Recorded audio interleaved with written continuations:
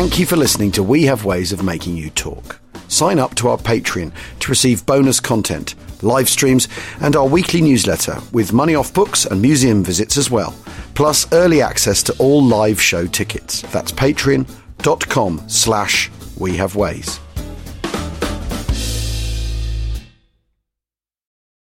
Want a website with unmatched power, speed, and control? Try Bluehost Cloud, the new web hosting plan from Bluehost, built for WordPress creators by WordPress experts. With 100% uptime, incredible load times, and 24/7 WordPress priority support, your sites will be lightning fast with global reach. And with Bluehost Cloud, your sites can handle surges in traffic no matter how big. Plus, you automatically get daily backups and world-class security. Get started now at Bluehost.com.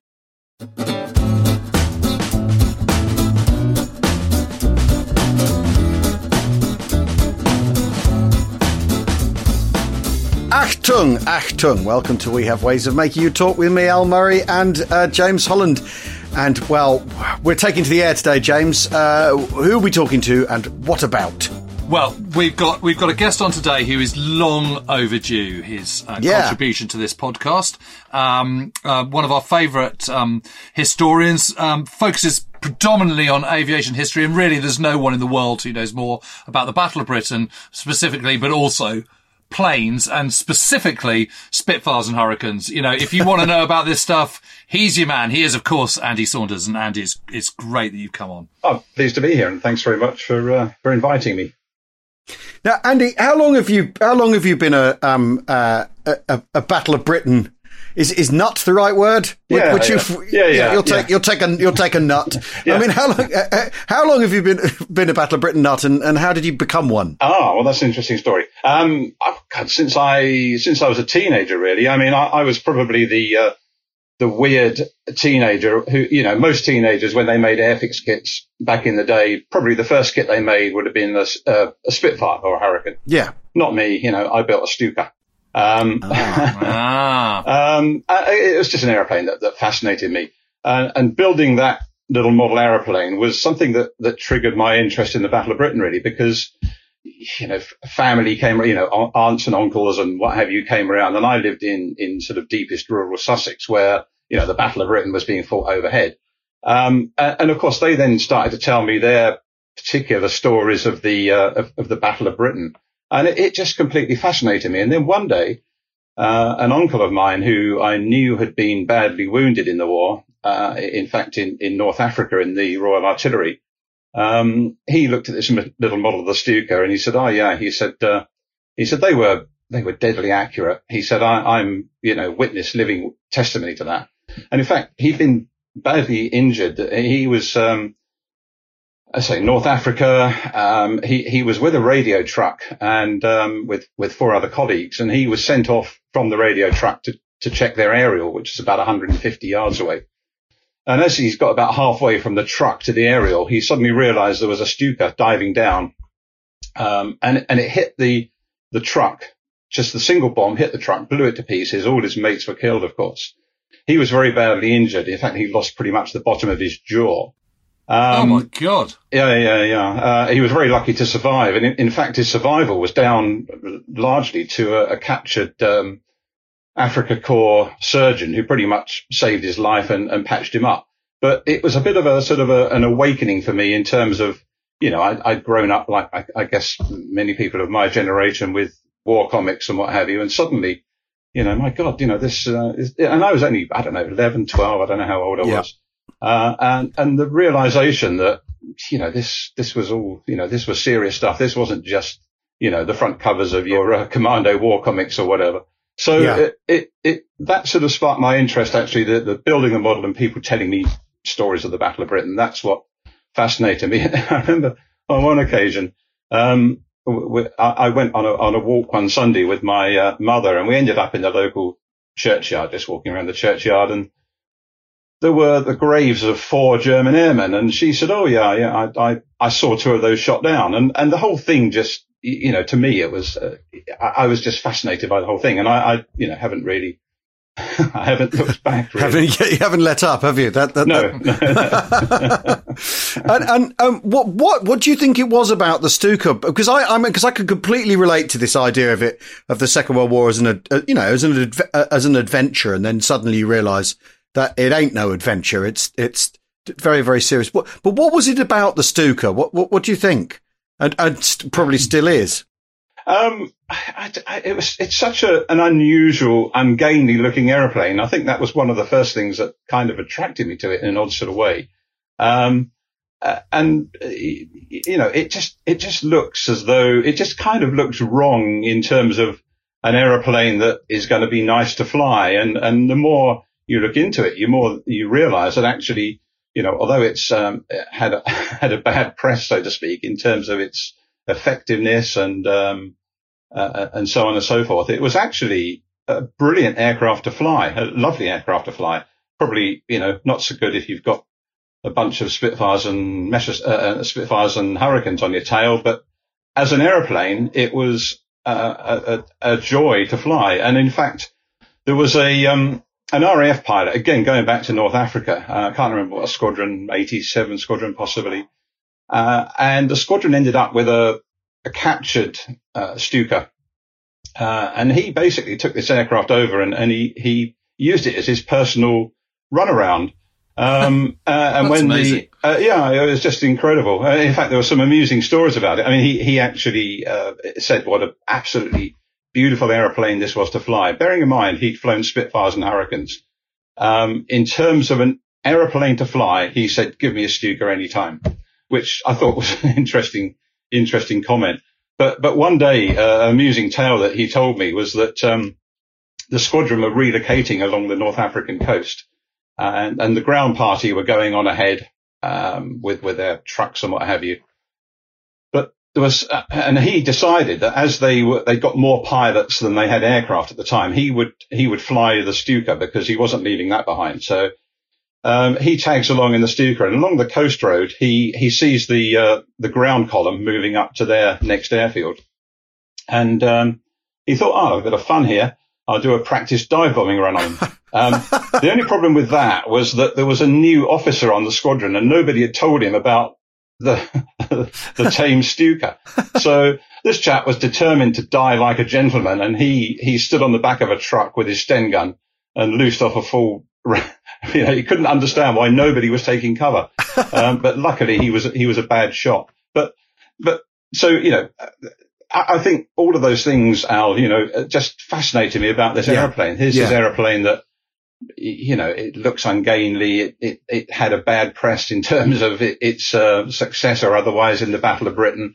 But actually, the story of the aeroplane is really a fascinating one.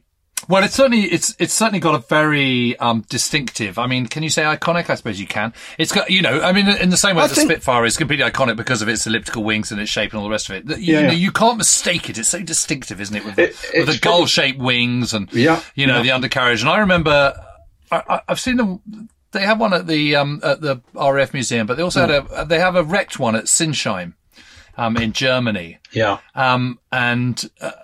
Because I was filming there, I was able to get, you're able to sort of get past the barriers and get really close and actually kind of touch it, put your finger on it and stuff. And I remember on all the exhaust stubs, you could see the Junkers symbol, which I have to say is a very cool symbol. It's a very good piece of design, the Junkers symbol. And they still have it on their wristwatches, which is what they've been reduced to now.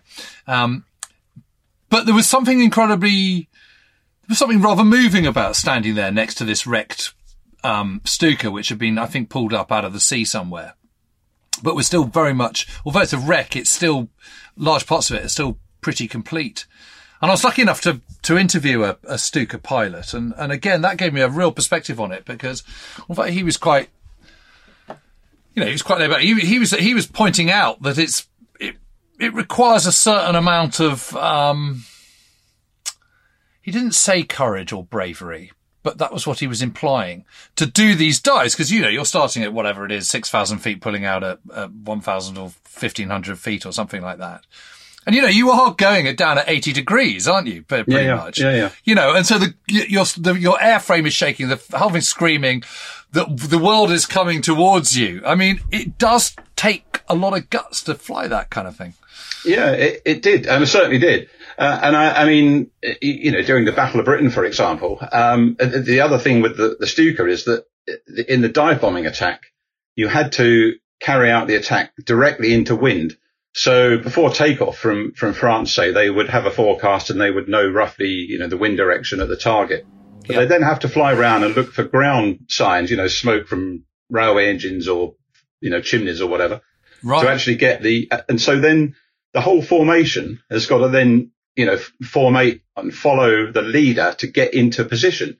So what happened, for example, on the 18th of August, 1940, which was a big raid by Stukas, they came in over the coast, they went past their target, and they had to go around in this big arc, while they were sort of working out where the wind was. And that was a crucial point in terms of them being attacked by the defenders. So, yeah, it took a lot of courage. And I always feel sorry for the rear gunner. The aircraft is going down near enough vertically and he's looking at the sky. And as one Stuka pilot said to me, he had no idea whether I was going to pull out or even if I was still alive. And Andy, the process is you're flying along, and let's say for argument's sake, 6,000 feet.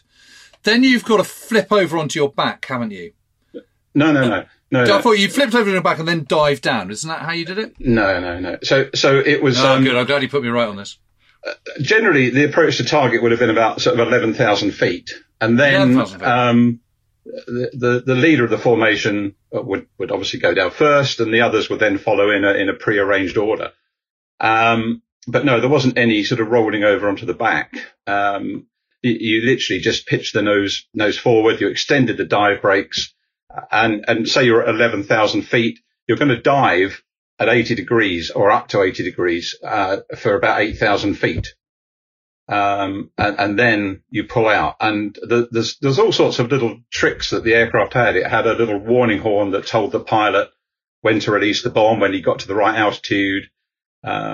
So it was, technologically, it was actually a quite, pretty advanced piece of kit. But certainly it took an awful lot of courage. There's no doubt about that.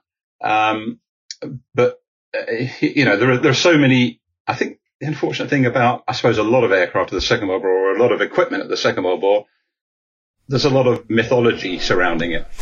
Well, yes. So that's the thing to delve into, isn't it? Really, because I mean, the Stuka sort of. We touched on the idea of it being iconic earlier, but certainly it's sort of emblematic of Blitzkrieg, isn't it? It's the Blitzkrieg plane, isn't it? The Jericho Trumpet and all that. Well, exactly. Now, first of all, is the Jericho Trumpet really a thing, or is it a thing that's dubbed onto footage? Because after all that footage, we're very big fans of the cliched Second World War footage, the Hurricane gun ports. It's all silent footage. So any sound you ever hear on any of it is added later at a sort of Foley stage. Because the Jericho Trumpet is a thing that's argued about, isn't it? Did it exist? Is it the sound of the airplane? Let's start there. Okay. Well, did it exist? Yes and no. Oh, brilliant. The expert's answer. I should be a politician. Certainly, the original concept was to have these sirens fitted to the wheel spats, and they were wind driven, and they were certainly used in Poland and some of the early parts of the campaign in France and the Low Countries. But one of the problems with it, which was pointed out to me by one of the pilots that I interviewed, because I'm that old that I could interview these pilots because they were still around in large numbers when I started doing this. But one of the problems was that the siren couldn't be switched off.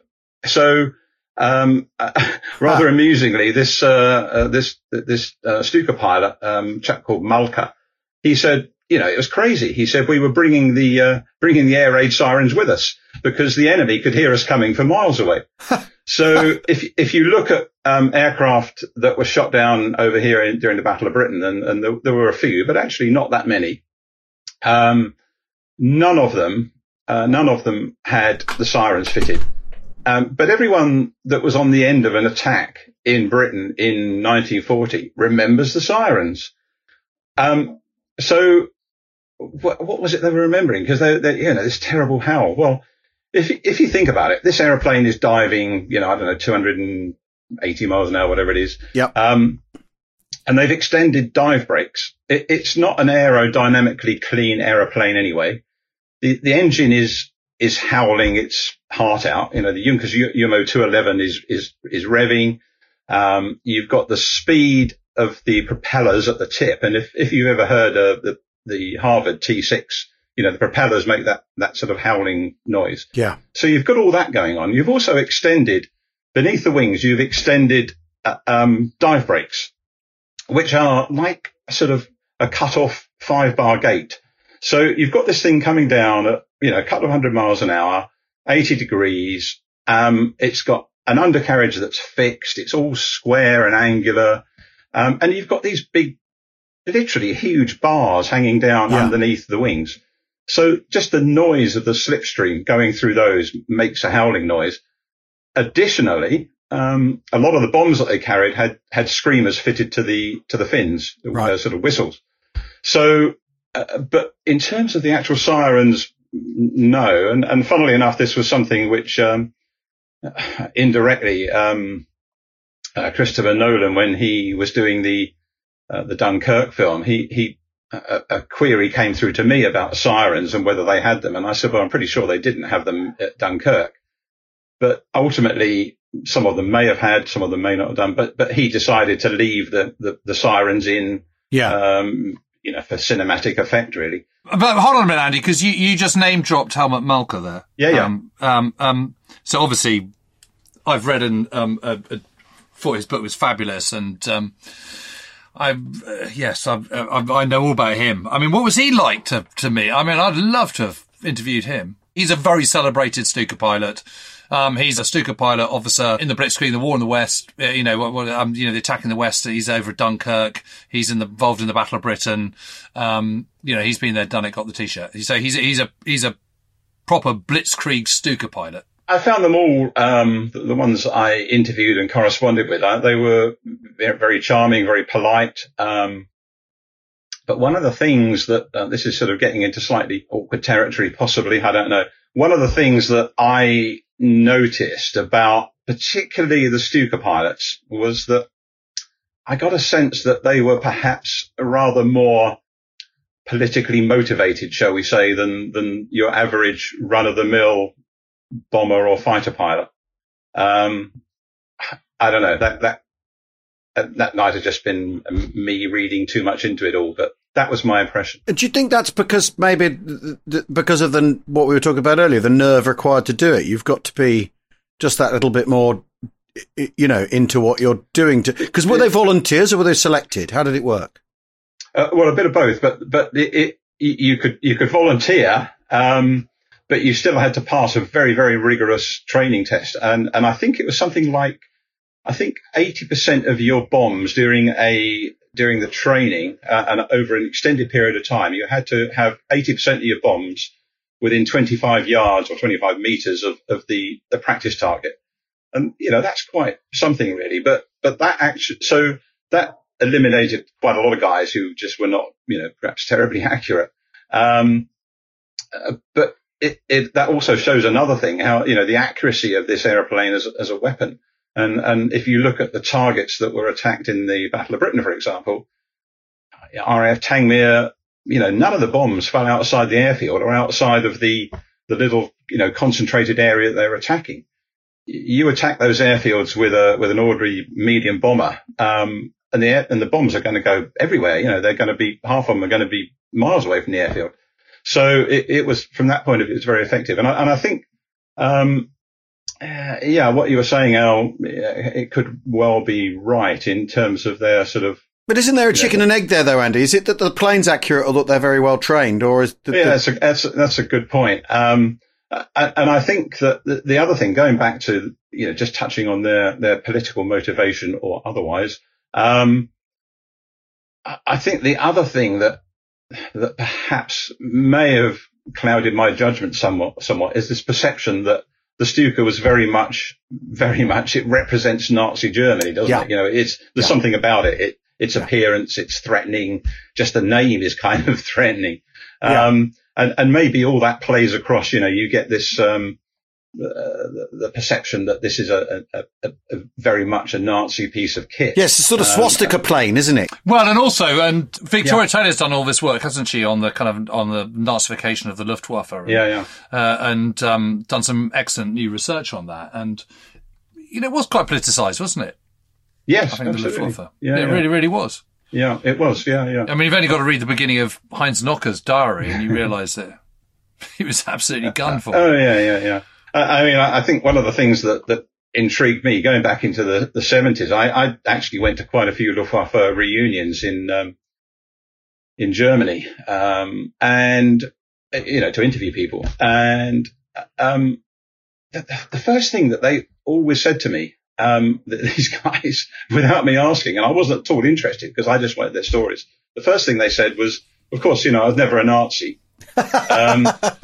And of course you weren't. Absolutely. And there was one in particular who insisted that he was not a Nazi. I shan't mention his name. He wasn't a Stuka pilot, actually.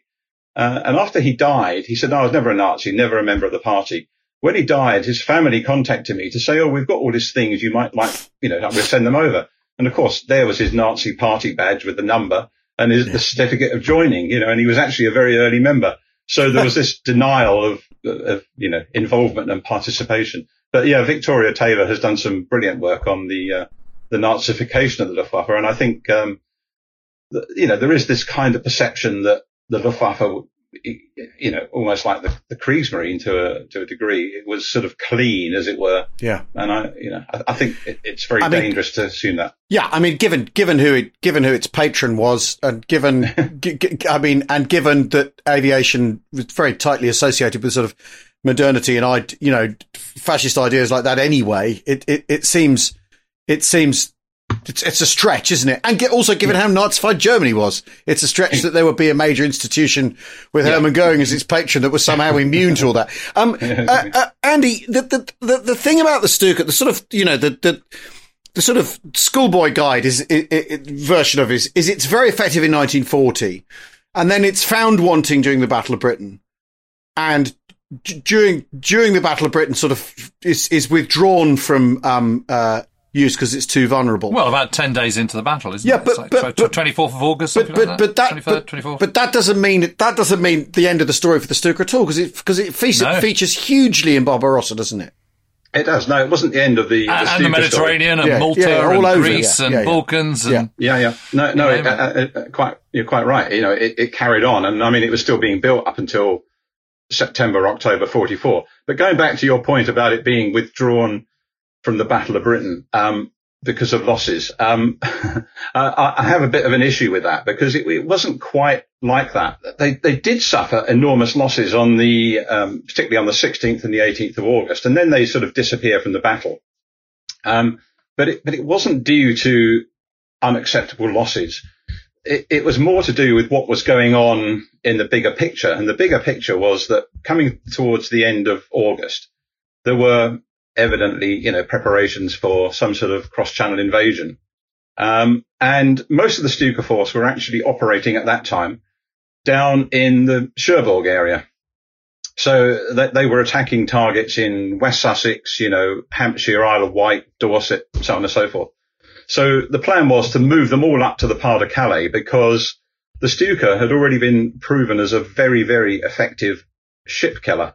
And with the Kriegsmarine having lost so many ships in Norway, there was a realization that the only thing that they got really to deal with Britain's ships that would be interfering with any invasion attempt was the Stuka. So they were all moved lock, stock and barrel on about the 20th of August up to the Pas de Calais area. And by the time they got settled, and there was certainly a degree of let's husband their resources because we need to keep these for the invasion. But there was other things going on in the back. The Luftwaffe now were changing their tactics. We were now moving away from airfield attacks, which is primarily what the Stukas have been doing, and also attacking RAF infrastructure such as the radar stations. That was all stopping by early September, 7th of September. Yep, 7th of September was when they changed tack. But exactly. But they come out of the battle kind of 12 days before that, because they come out. they no longer are operating from about the 24th, if I remember rightly, off the top of my head, of August. So, something like that. Yes, they've come out of the battle, but it was intended that it was only a temporary thing, and their losses, the total losses of Stukas out of a force of, I think it was, how many did they have? Something like 300 odd Stukas at the beginning of the Battle of Britain. They lost 52 in total. But if you look at that against the number of other bombers and fighters that the Luftwaffe lost, it wasn't a high percentage in a way of the total force. And what's really interesting is that within 2 or 3 days of the huge losses on the 18th of August, those losses had been made good with aircraft and aircrew, and the units were back up to full strength again. Obviously that couldn't keep going on ad infinitum. So as I say, there was a degree of sort of husbandry going on, and let's preserve our forces. But it wasn't as simple as they were withdrawn because of unacceptable losses. But Andy, the big problem is you don't really want to be using Stukas when you haven't got air superiority, because the whole point about low-level bombing is that it's low level. And that makes you incredibly vulnerable. And the Stuka particularly so, because as it comes out of its dive, it's not quite stationary, but it's not going fast. So if you are a Hurricane or Spitfire hovering above, you're pretty easy meat at that point. And the problem is the Stuka is excellent when you've already destroyed the Polish Air Force and when you've destroyed the Dutch and Belgian Air Force, then it's not a problem.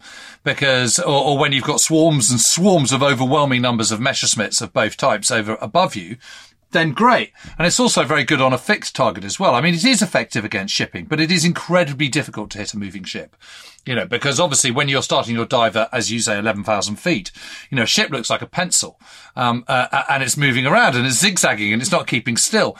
And actually what's amazing is if you look at all those, accounts of people coming back from Dunkirk, they all say, well, suddenly these Stukas came over and I thought that was it. I was a goner, and these huge fountains of spray of water going 1,000 feet into the air, but thankfully we managed to get through it.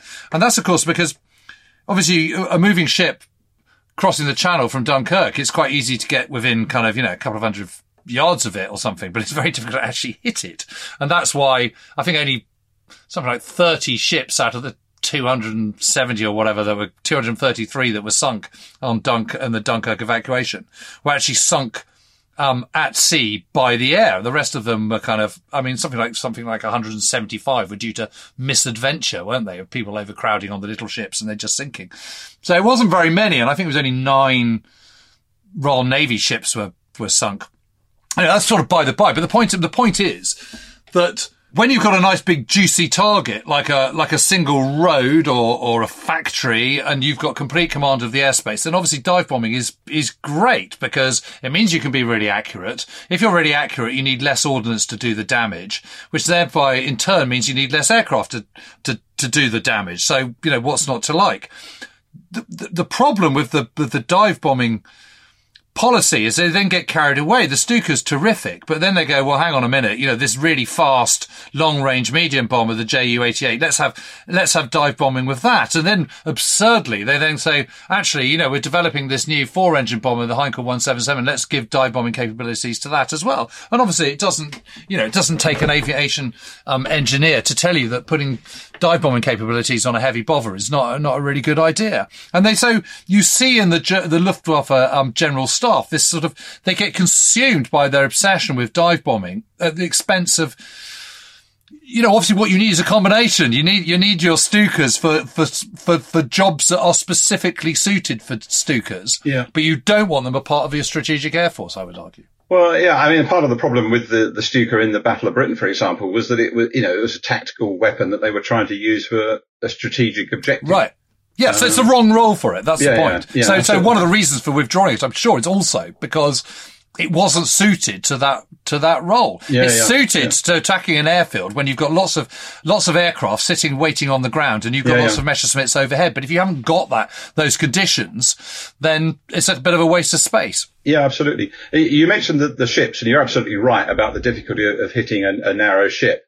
But one of the things that the Germans did, and they learnt this quite rapidly, was that they they ended up fusing some of their bombs in such a way that they would not explode on impact with the water. So if you missed the ship, the bomb would usually explode just, on impact with the water. But they'd altered the fuses so that they would actually explode just underneath the water. So then you get like a depth charge effect. So you can have a near miss and sink a ship with a Stuka. And the other thing that you need to sort of bear in mind is if you've got a really good pilot and he's coming down on a ship, between the bomb release and between the bottom of the dive and the bomb hitting the target is something like 5 seconds, just under 5 seconds. Well, in 5 seconds, the helmsman he's not going to have chance to move the ship. So you've got a fairly good chance of getting close to it. So the Germans quickly learned that you don't have to actually hit these ships to sink them. And there were quite a few that were sunk in convoys that just had their plates buckled below the waterline because the bombs didn't hit them, but it sunk them. And so redeploying Stukas to shipping is to bring them into tactical alignment with what they can do rather than expending them on airfields or whatever or RDF sites. But airfields and RDF sites are fine as long as you haven't got lots of Spitfires and Hurricanes overhead when you're doing it. That's the real issue. The Stuka is really good when you've got control of the skies over which you're operating. Yeah. And that's the same principle about in reverse for the Allies before D-Day. That's why they need to clear the skies of the Luftwaffe in the run-up to D-Day so that they can attack these low-level, attack bridges, marshalling guards, all the rest of it. It requires low-level attacks. But you can't do effective low-level attacks when you don't command the skies because you're too vulnerable. We need to take a quick break right now. We'll be back in a second.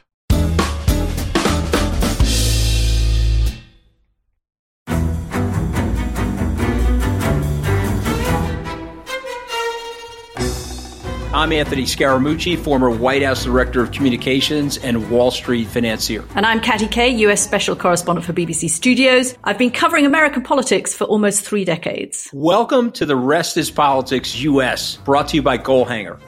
Go on, tell us, were those donations you made, like Obama in 2008, was that idealism? Were you hoping to get something out of these campaigns that would serve your own business interests, for example? So I think this will either make this podcast incredibly successful, Katty, or people will be horrified and they'll shut it off right now because I'm going to be very real with you.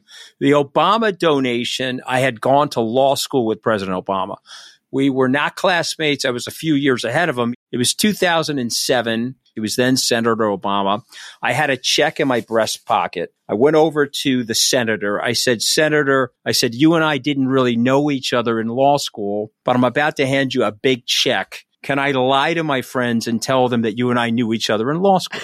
Well, Obama looks at me, had the best smile in American politics since Jack Kennedy. Forever. Yeah. He lights up. He looks at me and says, I'll tell you what, if you double the amount of the check, we'll take it back to Hawaii. Okay.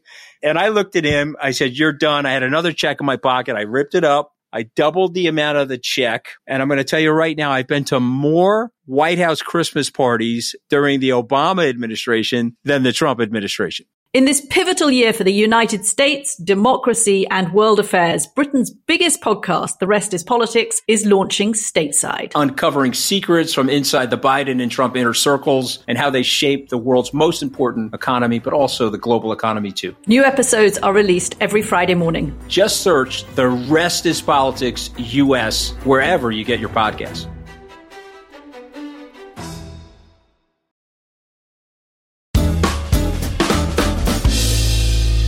Welcome back to We Have Ways of Making You Talk. James and I are talking to Andy Saunders about the Stuka. Andy, you said they go on manufacture them until 1944. So what shift is there in the role, or does it essentially? I mean, obviously, they're, as you've said, they're learning and they're developing, and of course they are. But what does it? Where does it end up by 1944? What's its role? Is it essentially doing the same thing, or is it sort of?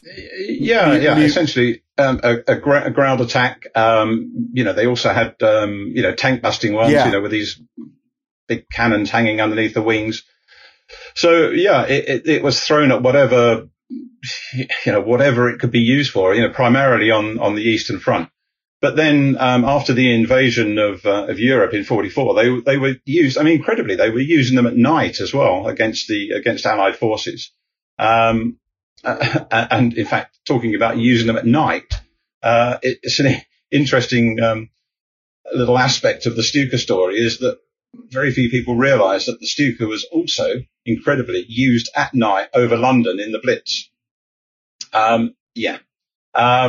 On very few occasions, but it was used, and it wasn't used in a dive bombing capacity. It was just, let's send a few more aeroplanes and the Stuka can carry a bomb. So, we just use it to chuck a bomb at London. But they were used at night over London.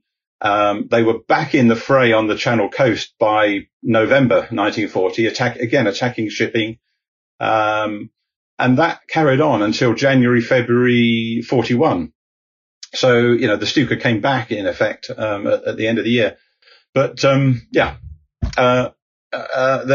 their role on, later on in the war was certainly, it was varied, but it was primarily, the Eastern Front was the big place where it was used. And of course you had, Rudel, who was the big, tank killer ace with 250 kills or something. And again, coming back to the political side, he was also, he was definitely, of a certain political persuasion, shall we say, which is why, at the end of the war, he wasn't invited to join the new Luftwaffe. Oh, really? Ah. Well, he was rather too committed. I think he was faithful to his dying breath.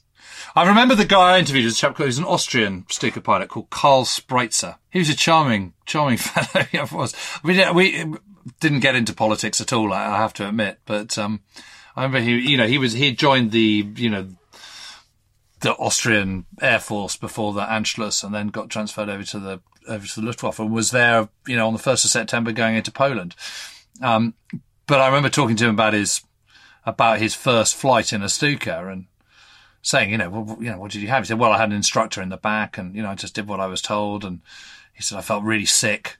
My stomach came into my mouth and he said, I have to say, I did feel a bit anxious. Can you imagine? It's like understatement of the century. Yeah. It's absolutely amazing. Yeah.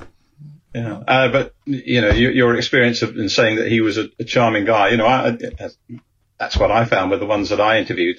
Although I do remember telling my mother that I'd interviewed the Stuka pilot, and I said, he was a lovely guy. And of course, she had a slightly different view of things, having been on the end of. Well, I've got to say, my experience of meeting Luftwaffe veterans is they are mostly charming. I'm not sure I could put Heyer Hermann in that camp, but he was. I wouldn't say charm was the right word. Terrifying was another. Those eyes, they bore into your soul. It was quite unnerving. But it's amazing. I always felt that they just, with dive bombing in those early parts, just before the war, the sort of axis of Udet and Yashonik, I kind of felt that they slightly kind of overkilled the whole dive bombing strategy.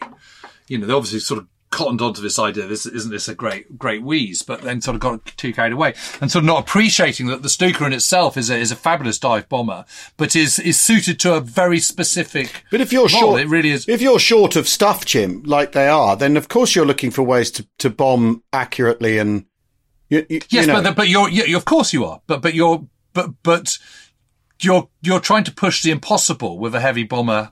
Like the Heinkel 177. Yeah, of course you are. But you're also, you're not going to be able to make as many as the other side. So I'm not saying I get it, but I can see how you might end up in that heading. Yeah, I can see how you get sucked into that direction. But I think that's what they, but that is what happens. Yeah, yeah. I mean, how many Stukas are built in the end? It's in the thousands, isn't it? It was about 6,000. Yeah. Right. Gosh. Yeah. And so few left. Well, to the best of my knowledge, there are no very early versions of the Stuka, apart from one that's being rebuilt in the States. Germany. Oh, there's one in Germany that's been is there? Well. Okay. Yeah. Is that one of the early B versions? So. Well, I don't know, but it's only because I met some guy. He's a British engineer who's been hiked over to Germany by some German owner, and it's definitely being restored. I was talking to him, I guess, maybe pre-COVID, 2019, I'd say. I was talking to him about it. The idea of a Stuka being built in Germany is slightly chilling, but there we go. Yeah, but it absolutely was. That's what he was saying, and he was talking about it. But So there's very few left, and there's one in the RAF Museum collection, of course, but that's a later version. That's the D. Yeah. But interestingly, that was pulled out in the late 60s, and the intention was to have it take part in the Battle of Britain film. And they actually got the thing running. I've got photographs of it, running, and in the end they abandoned the idea. Right. What? Just too risky? Not. I don't know the full story, but I guess it probably was regarded as too risky. And then they did this weird thing where they built rebuilt a Percival Proctor to make it look like a Stuka, and they called it a Proctuka. And the pilot apparently refused to fly it. He said, "Look, he said, I do realise that in the film you want to portray Stukas with their wings coming off, and I can tell you that if I fly this, the wings are coming off." That'll happen. Yeah. Yeah, so they have the rather unconvincing model, don't they? Yeah, absolutely. Yeah. Stukas! I mean, yes, a terribly unconvincing model. I mean, big squares of turf coming up. The Stuka sort of, it is interesting because we've said iconic several times. Where does it fit in sort of German propaganda lore, LORE lore, during the war? Does it become a focus of sort of attention and... Absolutely. I mean, there was even the Stuka song. I don't know the words, thankfully, and I'm not going to sing them. I suppose I could, and Al could drum along to it or something. But, it's a very weird song, and there was also propaganda films made that were just called Stuka. Right. So it was very much, the propaganda machine in Germany very much latched onto the Stuka as a, because it just lent itself to propaganda, didn't it, really? I mean, in a sort of peculiar way, it's sort of that thing of the Germans getting off to a good start and then never being able to quite move on from that start. The fact that it's still around in 44, I think, is absolutely, and obviously to the end of the war, is absolutely fascinating that they're still building it. Given the things they're trying to do technologically elsewhere, at the same time, you've ME-262s being perfected at that same moment. Some of the sort of conclusions they've arrived at by 1940, they're still hanging on to when they're probably of limited tactical value, but by the end of the war. It's fascinating. It's sort of emblematic of that. I mean, it's so emblematic of Blitzkrieg. It really, it's little wonder they made great play of it themselves, the Germans, but it sort of sits in the mind as the Blitzkrieg plane, really. Yeah, totally. It just epitomizes the Blitzkrieg, doesn't it? And Andy, people want to be Spitfire pilots when they join the RAF, or they want to be a fighter pilots. I mean, where does the Stuka sit within the Luftwaffe in terms of, kudos and? I think it was very pretty high. Yeah. I think it was very much up there. Yeah. I would say so. I mean, I that's my feeling. I can't, emphatically say that was the case, but I'm pretty sure it was that, being a Stuka pilot was, quite something. Yeah. You're cool, I suppose, if you're flying, for want of a better word.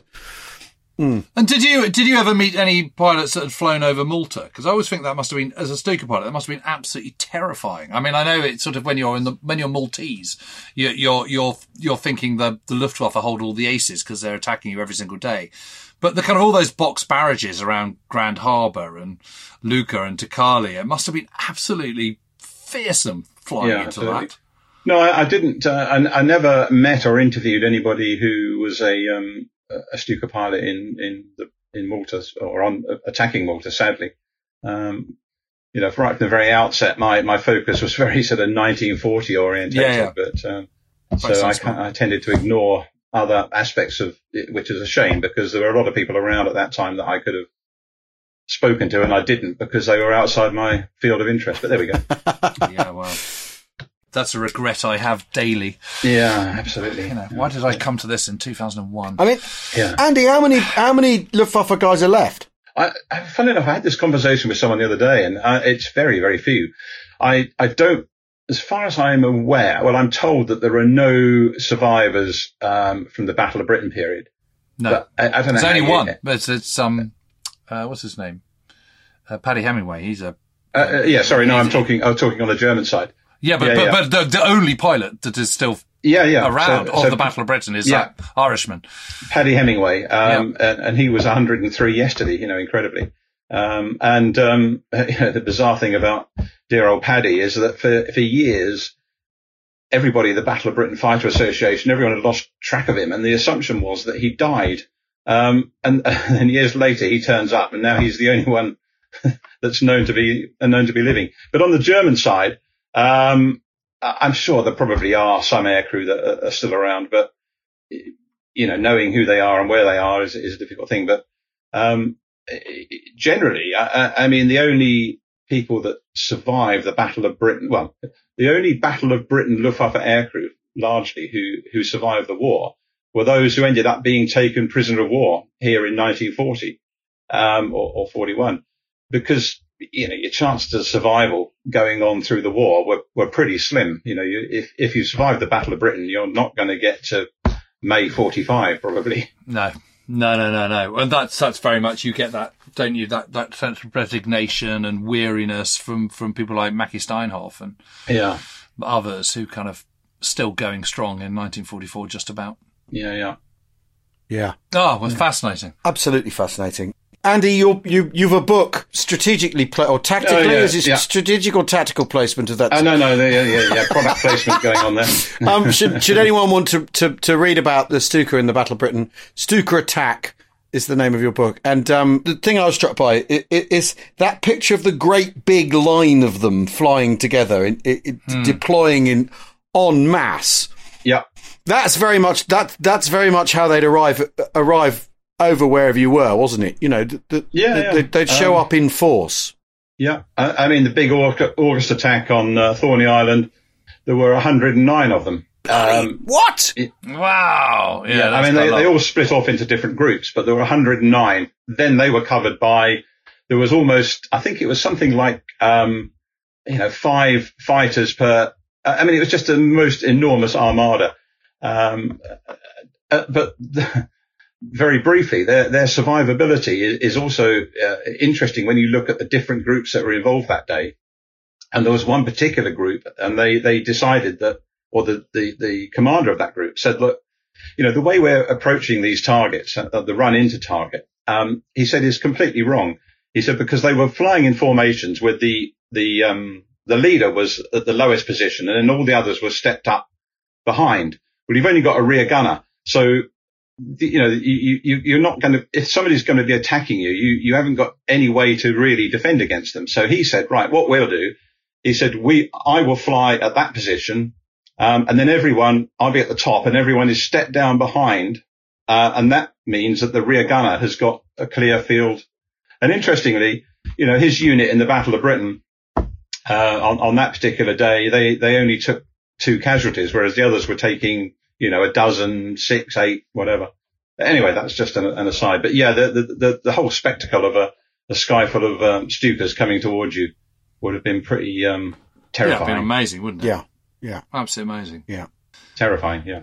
Totally. Well, Andy, that's been fascinating. Yes, thank you so much. I didn't know that about the Jericho Trumpet, and I didn't know about the bombs coming under the water and exploding like depth charges either. That's just 2 things that I've learned today, which is fantastic. It really is. So thank you. Pleased to be of service. Oh, no. Thank you. Thank you so much for joining us. We'll have to have you back to work. Yes, there's plenty more to through talk the about. Rest of the RAF and the Luftwaffe's inventory. Night Fighters and Battle of Britain. Oh, we've got to talk about Dowding and his dispatch. Interestingly, just as a final aside, Dowding said in his dispatch that when the Stukas came over, very often the entire formation was annihilated. And actually that is complete and utter rubbish. I don't know where he got that from, but anyway, there we go. So we've got to talk about Dowding. We do need to talk about the dispatch. Yes, we do. Yeah. Yeah. Yes, fascinating definitely. book, that. Anyway, thanks everyone for listening. We've been talking to Andy Saunders. We will see you all again really soon. Cheerio.